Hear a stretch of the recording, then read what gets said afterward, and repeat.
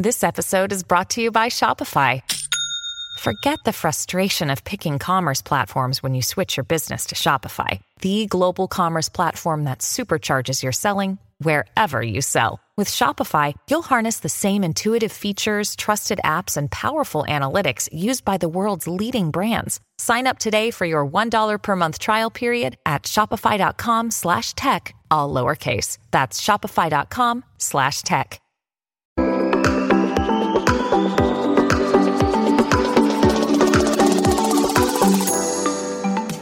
Hi everyone, welcome to the Value Inspiration Podcast. My name is Ton Dobbe and I'm the founder of Value Inspiration. The purpose of my company is to help business software companies rethink what can be to become remarkable again. The goal that I have with this podcast is to inspire new forms of value creation by sharing compelling ideas and stories about the potential that we can unlock when technology and people blend in the right way. So my strong belief is that we can think big, and therefore we should. And doing so will help to create a better world for all of us. And this podcast is all about that. The guest on my podcast this week is Omar Tawakol, CEO of Voicea. I was running the Oracle Data Cloud after Oracle acquired my company before this, the BlueKai.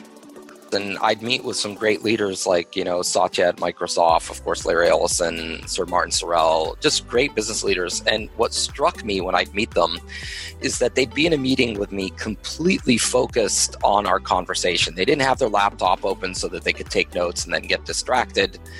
Yeah. And they just really, weren't looking at their phone. They were looking at me.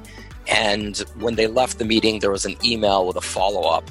And you realize, of course, they have a staff around them that's helping them, but they also had some excellent skills themselves. And so, given how much time we spend in meetings, it's one of the largest time sinks of all knowledge workers. I thought that there was an opportunity really to help democratize the skills of these great executives. This is Omar. He's the Chief Executive Officer of Voicea, which was recently acquired by Cisco. Prior to Voicea, Omar Tawakol was the founder and CEO of BlueKai, which was the leading data exchange and data management platform company in the marketing industry. Oracle acquired BlueKai in 2014. And at Oracle, Omar became the SVP and GM of the Oracle Data Cloud. The Oracle Data Cloud pioneered the data as a service category and was used by 97 of the top 100 US brands to create a 360-degree view of their customers across all channels. Omar earned a Master's in Computer Science from Stanford and a Bachelor of Science from MIT, where he researched and published work on AI agents. In 2016, he left Oracle to found Voicea. Their promise? Voicea transforms your meeting into time well spent. And this inspired me, hence I invited Omar to my podcast. We explore what is broken in our busy business life that is increasingly loaded with meetings, and what can be if technology and people blend in the right way. By listening to this podcast, you will learn 4 things. Firstly, that a new generation of applications is arising around the concept of a voice-first UI, and that this could open up a wealth of opportunity of innovation for you. Secondly, why the best way to solve a problem is often to do the very opposite of people's natural reaction. Voicea, for example, transforms habits such as a fear of missing out into a joy of missing out. Thirdly, how big impact is created by looking for areas where you can have a position of data advantage, or ideally, a data dominance. And fourthly, why you should aim to embed elements of virality in your solution, elements that people talk about and create desire amongst others. So Omar, thank you very much for making the time available on your busy agenda today, and introduce and kind of talk about the whole purpose and idea of Voicea, the company that you run. Well, thanks for having me on the show. Yeah, so basically we build an enterprise voice assistant that helps make meetings a lot more productive so that you walk into a meeting and come out of it with actions and decisions and impact to your workflow. Yeah, I saw it on your website. We think meetings can be much more productive than ever. So what is the problem here in the market? What was the thing that you saw that made you realize we have to do something about this? So first off, I was running the Oracle Data Cloud after Oracle acquired my company before this, the BlueKai. Okay. And the Oracle Data Cloud was a big business, and I'd meet with some great leaders like, Satya at Microsoft, of course, Larry Ellison, Sir Martin Sorrell, just great business leaders. And what struck me when I'd meet them is that they'd be in a meeting with me completely focused on our conversation. They didn't have their laptop open so that they could take notes and then get distracted. Yeah. And they just really, weren't looking at their phone. They were looking at me. And when they left the meeting, there was an email with a follow-up. And you realize, of course, they have a staff around them that's helping them, but they also had some excellent skills themselves. And so given how much time we spend in meetings, it's one of the largest time sinks of all knowledge workers. I thought that there was an opportunity really to help democratize the skills of these great executives because they had an entourage of assistants, and you can't really afford to have an entourage of assistants unless you're a CEO. So what we wanted to do is create the digital assistants that really helped in just the 2 or 3 skills that were fundamental to make you more productive. Really? Okay. That's interesting. And I realize, these leaders, that's also maybe why they are such big leaders, being fully devoted to spend their time with all the attention they have in order to make the most out of it. Exactly. So the big idea was about democratizing the leadership, having the skills and providing them to people that don't have the following and the staff to help them out. So what is the opportunity if we get this right? Yeah, and actually I'll even add one more component to the big idea, which is part of how we thought we would solve it, is that we were looking at the trend of voice first in the home. And you'd see people walk into a kitchen and, ask Alexa to turn on a timer or play a song. And we saw this new opportunity start to emerge in this concept of a voice first UI. And something actually very interesting happened last year. Last year was the first year that a child named Joe Brady uttered their first words, and it wasn't mom or dad, it was Alexa. And unfortunate for their family, but it's really a sign of something fundamental that's changing in our relationship with devices. Yeah. And that is, there's a new generation of applications that will be created where the end user doesn't have to learn the UI of the device or the UI of your software. Rather, the device or software maker has to learn your mode of interaction. So it learns how to talk to you, and it looks at how you like to talk versus what it knows, and it changes over time to accommodate how you like to say things. Yeah. So it's just a fundamental rework in UI. And we looked at that voice first kind of revolution and said it hasn't hit the enterprise yet. So how would you change what voice first means to be, instead of a person in the kitchen alone, 5 people in a boardroom? In what mode would they want voice first UIs to enable them? And that's really what we wanted to focus on. I can understand. And you don't even realize that, well, first of all, when I first heard about Eva, I thought it was, okay, it's listening in and then it's making notes and it's providing you with summaries of that. But obviously it goes far beyond that, right? Yeah, that's right. And that is the core starting point, which is Eva has our back. You and I can have this conversation. I don't have to have my laptop open taking notes. It's going to record it and transcribe it and so on.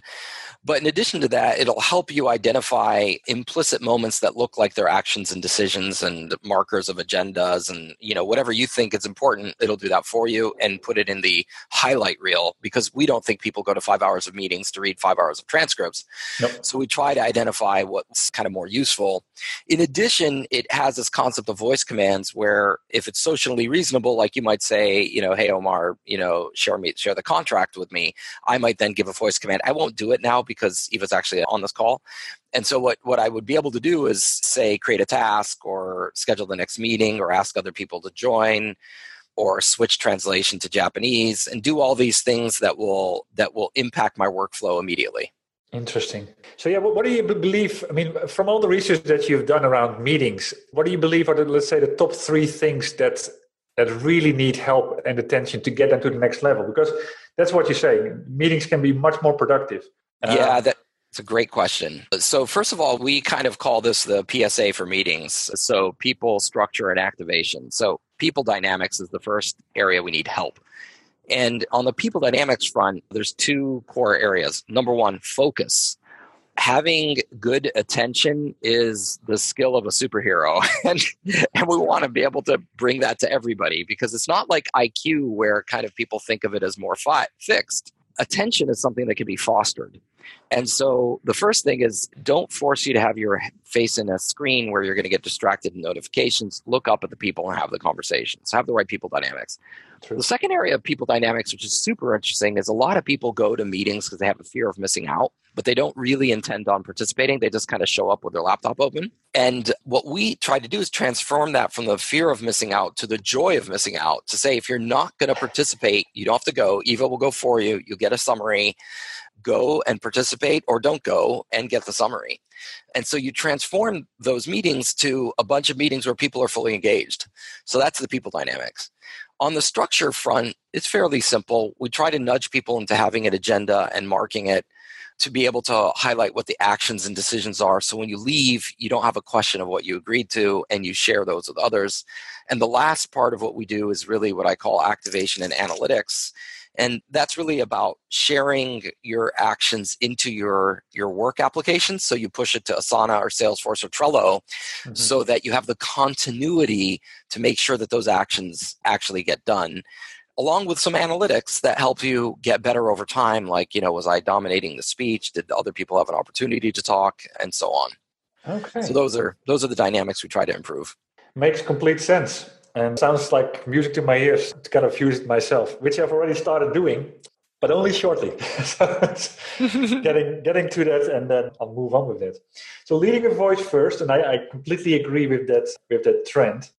So the opportunity is to make meetings better. And I really like your point about kind of the fear of missing out to the joy of missing out. Because I mean, from my corporate life, I've seen it as well. I've been in too many meetings where sometimes you ask yourself, like, why did I need to be here? Yeah. At one point, we had a very strong CEO who actually made you aware of the fact that you were not needed anymore. So but again, it's the leader part again. I mean, there's hours and hours and weeks spent on that, and you can use your time in such a better way. So yeah, I mean, I'm always interested in the aha moment, and you talked about it a little in the beginning. But what sparked the idea to start a company, and how did you start off with your first product? Yeah, we actually started off with, our goal for the beginning was this kind of helping people get the best skills of the best executives. Exactly. We actually started with something else before we got funding. And it was an app that would look at your calendar and look at your email and nudge you into, hey, you haven't responded to this person. This person typically responds to you in 1 hour and you respond in 3 days. Don't cancel the second one. You've already canceled it twice. Stuff like that. It was a really good coach. And a bunch of us used it. We never released it to the general public and never got funding for it. We never asked for funding for it. And the reason was that when I looked at the domain, calendar and email are half owned by Google and half owned by Microsoft.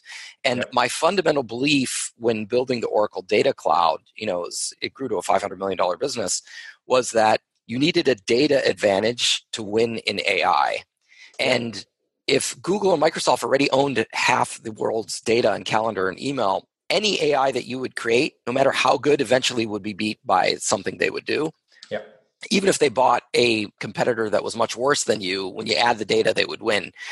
So then we started looking at, building this capability on voice, because 99.99% of all voice in the enterprise is not digitized. It's dropped in the ether. There's no system of record. Nobody owns it. So it looked like a white space opportunity where if you built something that was trusted by people and helped them become more productive, you could get a data advantage and start to become more accurate and more personal. Yeah. And that's why we went this way. Yeah, that's interesting. And I completely agree with you on the data advantage that you're there. I mean, that's the only thing that matters these days. If you have the data, then you can do so many things, which is also one of the things. I'm writing a book at the moment, and one of the things that I see is still very, how do you say it, underutilized, is the fact that a lot of vendors have a lot of data, but they don't use it to do useful things with that. So there's a lot of opportunity there still. Oh, absolutely. Do you mind if I riff on that for a second? Yeah, sure.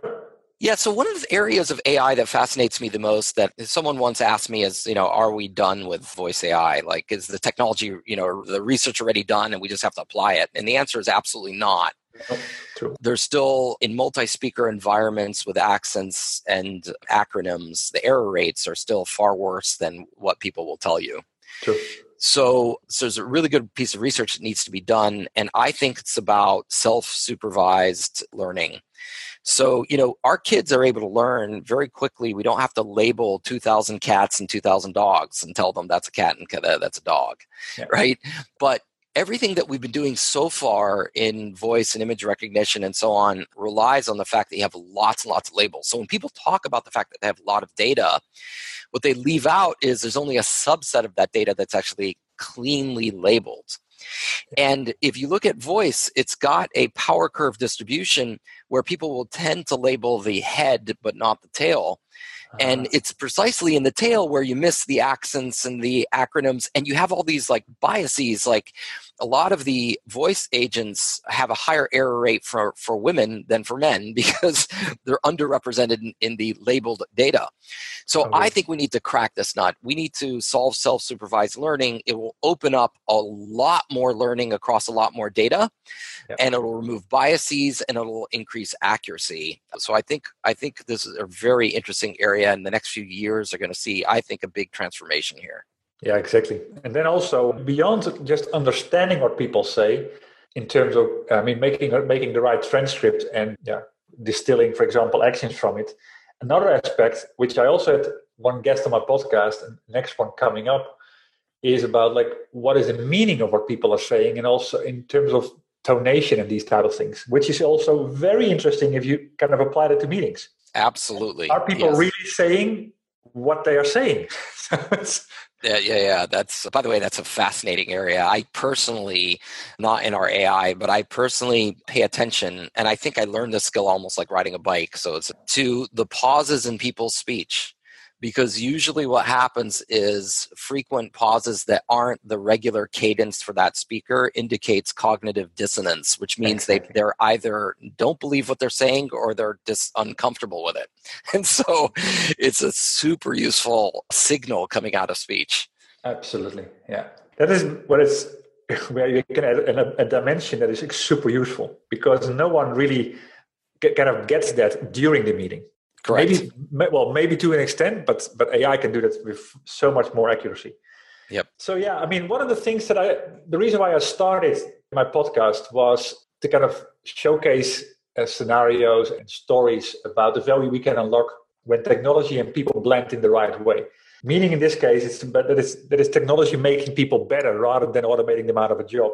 And one of the things that I think saw on your website was, how you're, I think you call it the pendulum swing.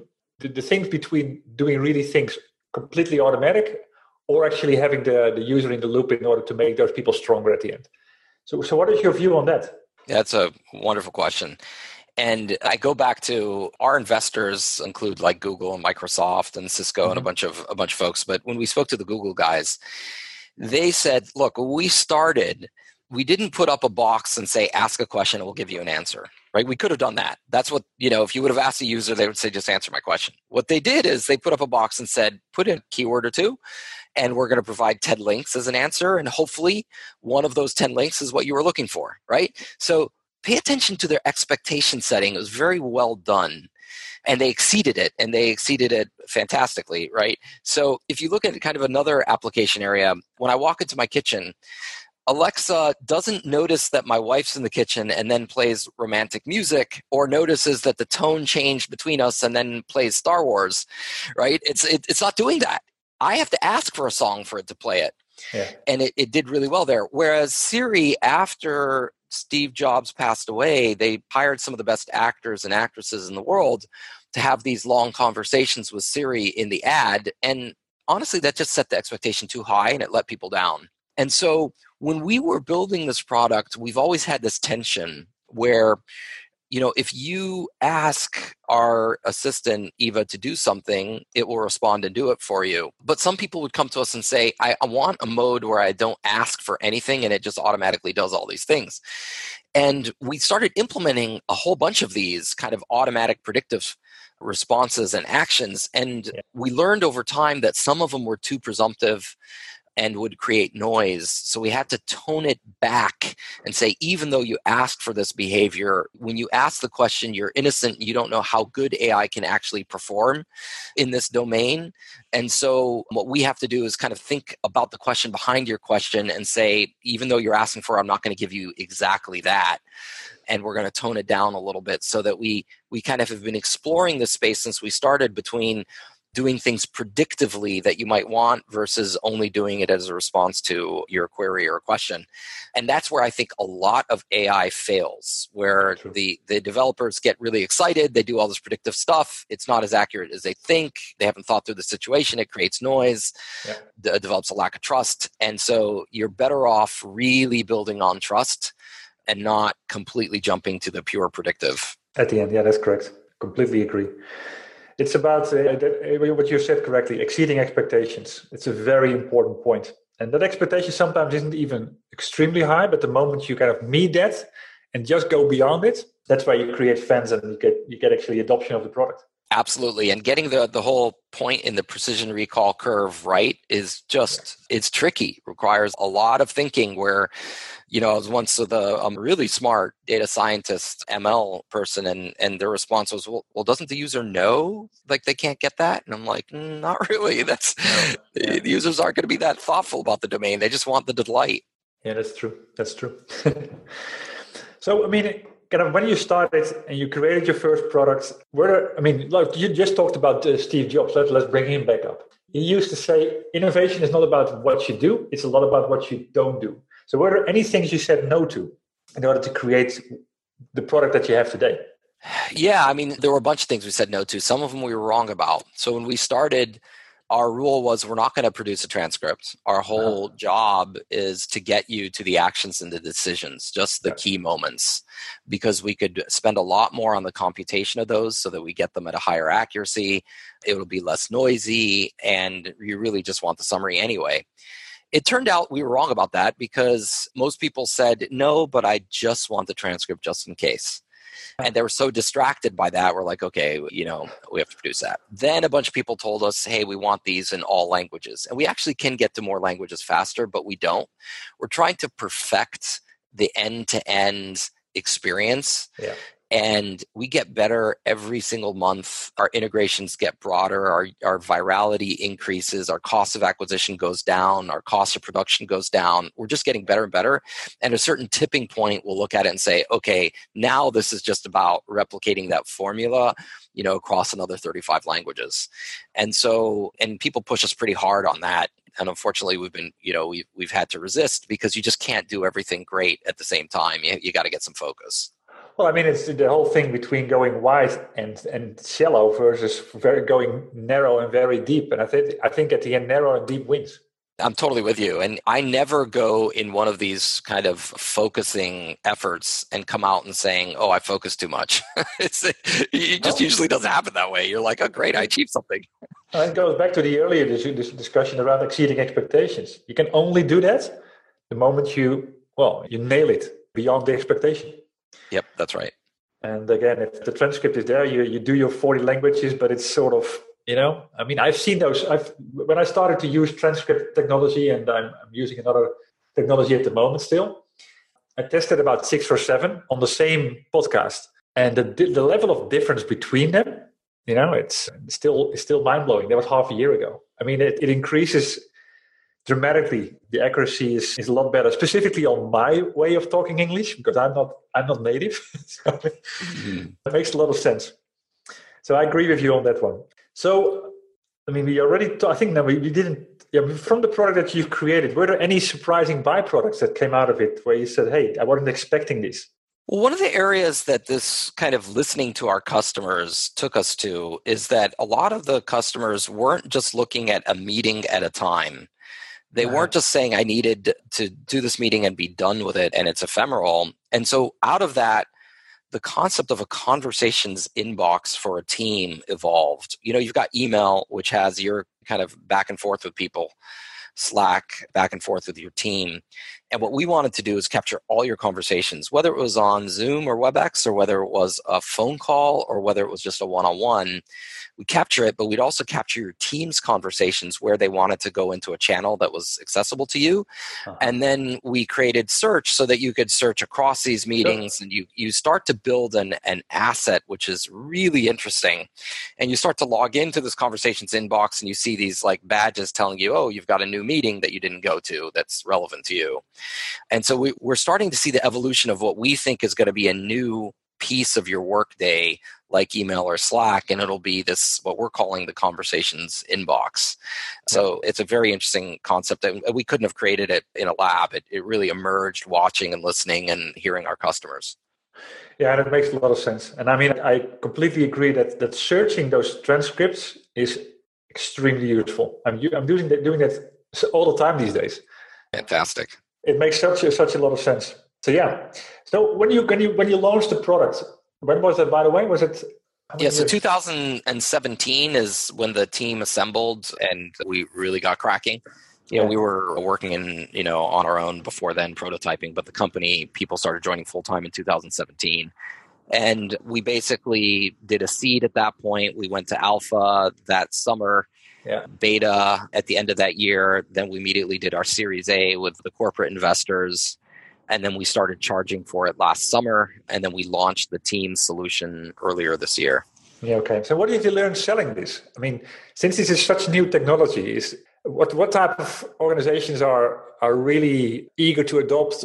Were people skeptical about it? What did you learn?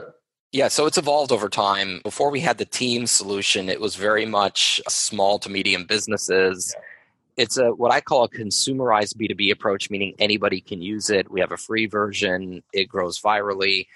And we started getting a whole bunch of domains. And then when we started to offer the Teams version, that's when we started to see the bigger companies engage. So to give you a sense, more than 10,000 companies are using us. If you take the top 30 Dow companies, 23 of them have users that are using us.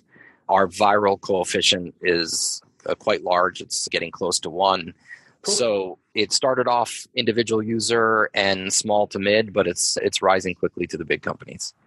Yeah, I can imagine, especially with the things you just talked about.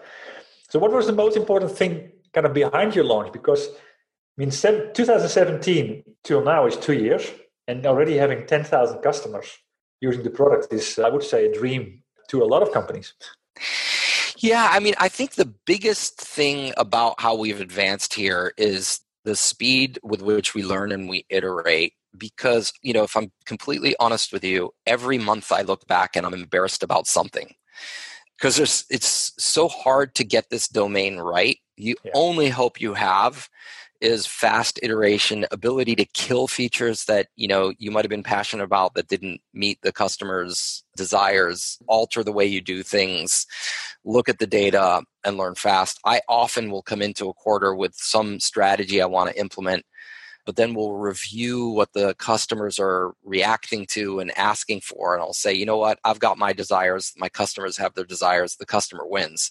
Now, that doesn't mean you completely navigate just on what they want, because you have to look ahead for them and you have to have some balance. Yeah. But with this kind of, it's not a top-down sale where you get the CEO to mandate the whole company uses it. It's a bottoms-up, people got to like it type product.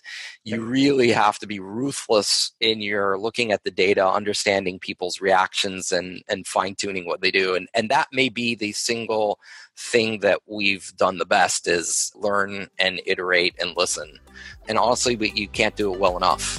Let me make a small interruption here. Omar just made an excellent remark about his secret to success. Learn, iterate, listen.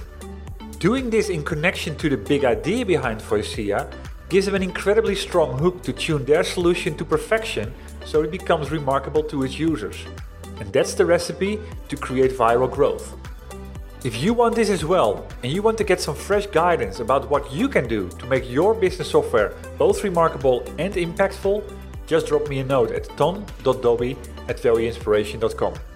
Back to the interview. Yeah, I have to concur with that. It speaks to for what I call curiosity as well. And it's that being eager to do that and keep doing that, but also Do you have a kind of a large scale vision where you want to end up kind of over time? I mean, yeah, absolutely. I mean, I think where we're trying to take this is a lot of the aspects of our vision are ahead of the marketplace and have been ahead of the marketplace. And that's where we've had to be really good at listening and saying, you know what, the adoption curve for the most advanced people, we're going to give them those features, but we're not going to put them in the onboard. We're not going to make that the lead of the product. And we've been having to be very careful about that, about, having these types of interactions where you're willing to give a command to Eva to ask Eva to do something, and then Eva will actually go into your other systems, place the information there, and so that before you ever leave a meeting, you've already updated other people in other systems. That's where we see a subset of our customers way ahead of everybody else doing that and leading the way. Yeah. But we still have to build those features for everybody else because they'll get there 1 or 2 years later. So balancing those more forward-looking, workflow-impacting features versus the basic transcript and search is where it's important. But at the end of the day, what we're talking about here is having an assistant that's there with you, knows what's important to you, and can respond to things and impact systems. So instead of leaving your day with 7 meetings you have to do follow-ups for, some of those follow-ups have already been placed inside Salesforce, inside Trello, inside Asana, and you don't have to spend more time in our UI. We've kind of taken your voice as the UI and impacted the downstream system effectively. And we want to make it so that we actually can measure our impact on your day so that you have fewer meetings because they're more productive. Yeah, so it works in a number of ways. More productive meetings, less meetings, and less follow-up at the very, very end. Correct. And having a record of what is being said and who said it, that's also another important thing. Right. I mean, you want to be able to be on your drive home and ask Eva, what were the action items for my meetings today? And, okay, did you update Trello with that? And please send a note to Bob so that he's aware of it also. You want to be able to do all those stuff, but that takes time. It takes some, user getting comfortable and so on. So we're there for the journey. Exactly. The customers that you have and the customers you've been talking to and hearing about, what are you most proud of? Is there any specific anecdotes on that? Yeah, so if you look at some anecdotes, we were being used by this consulting company that did finance work. And basically they started by saying, hey, we realized we had to have this on all customer calls so that we can review what the customer said. And then we once saw some situations where the customers, changed their ask after we started the work. And once we saw that we had captured that with Eva, we mandated it to everybody on the team to use it.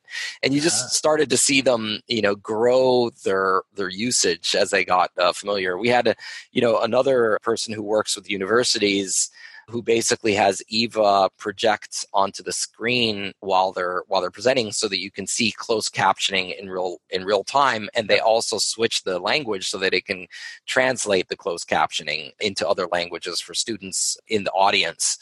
We see use cases where project managers put it in all their meetings so that they can really curate very detailed, specific actions and notes after it. And they if they come into a meeting and they don't see Eva there, they require it to be there. That's what I would call, a real kind of a human-machine combination. That's the way it should be done. Really your buddy. Yeah, exactly.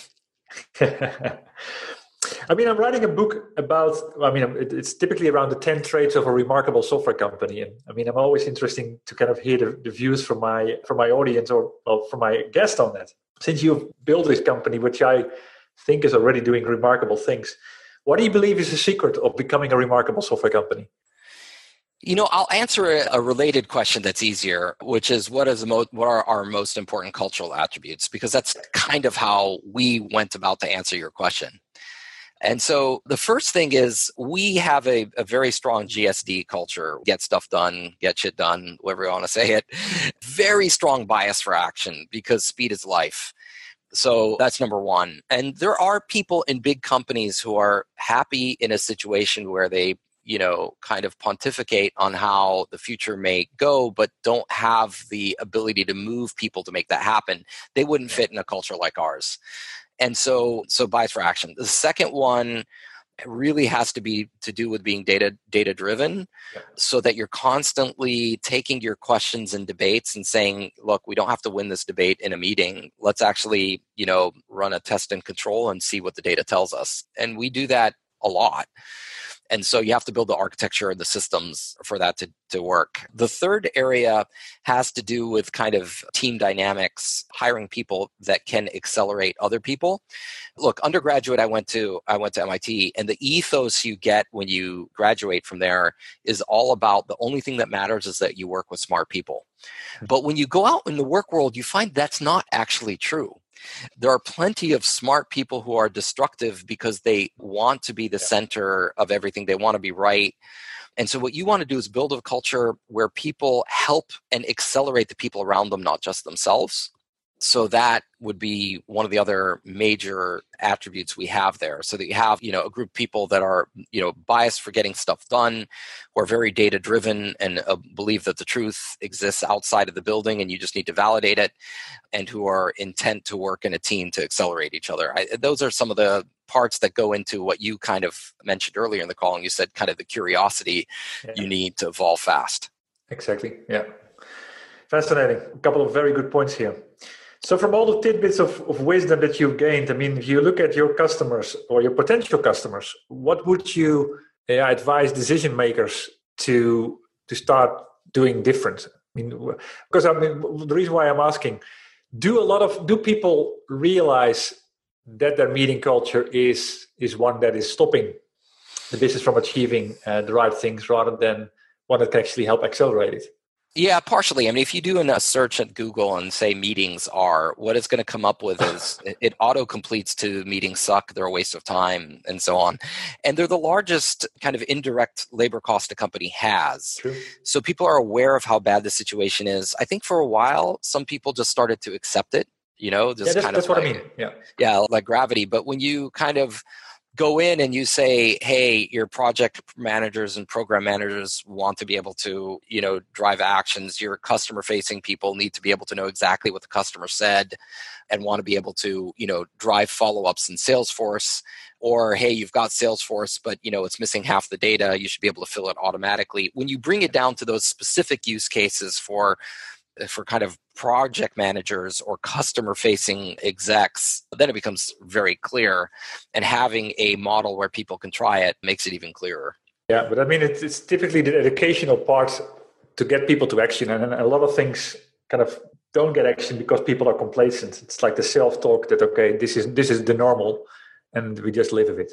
Yeah, and that's, in reality, what we've seen is a good virality factor, because if you are able to invite Eva to a meeting and you share notes with a couple of people, they get intrigued. They're like, I want those notes also.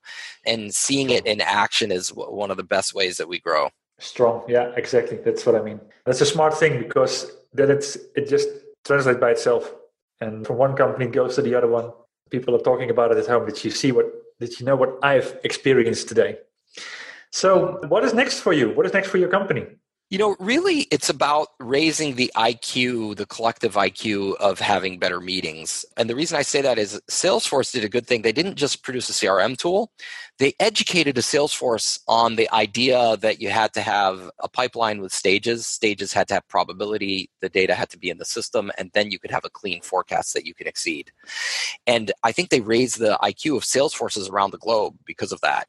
And we want to do the same thing with meetings, in the sense that we don't want you just to have a tool that's there to take notes. We want you to have better meetings by basically prepped with agendas, marked actions shared to other people, updated in workflow. And we think that impact will be measurable and will restore people's attention to do deep work. Exactly. So, I think you've made a lot of people very anxious about to understand, where they can get their hands on this. So where can people go to find out more about Voicea? Awesome. Please come to Voicea. That's just spelled voice with an A at the end, voicea.com, or go to the App Store, sign up for a free account, invite Eva to your next meeting, or let Eva automatically show up. And please do give us feedback. We're always eager to learn and evolve and exceed expectations. Perfect. And where can people go to say hi to you? Twitter, Otawakol, or omart@voicea.ai. Very good. Well, thank you very much. I thought this was a very inspiring and thought-provoking call, and I really like a couple of the points that you made and the beliefs that you have around driving this. So good luck with the business going forward. And thank you so much for having me as a guest, and I really enjoyed the conversation. Same on my side. And for everybody listening today, thank you for tuning into this podcast. I had the honor to speak to Omar Tawakol, CEO of Voicea. The goal of this podcast is to share compelling ideas and showcases to inspire what can be when technology and people blend in the right way. It's my strong belief that too much focus is put on automating people out of a process, in other words, cutting costs, rather than scenarios where the unique strength of people are augmented with technology to change the established rules and to deliver a value that was unimaginable before. So, with this podcast, I want to make a contribution to change this, to create a broader awareness of what can be, to accelerate the adoption by bringing together you, a tribe of like-minded people and organizations, and lastly, to accelerate the initiatives and solutions that could be created because one idea inspires the other. So if you know about stories that are worth sharing, please send me a message. Building the momentum all starts with revealing the ideas, and that starts with you. If you want to have more information, read my blogs, or obtain information on working with me, just visit me on my website, valueinspiration.com. Thank you for tuning in, and you could do me a big favor by rating the podcast or provide me with your feedback. I'll see you shortly in a new episode.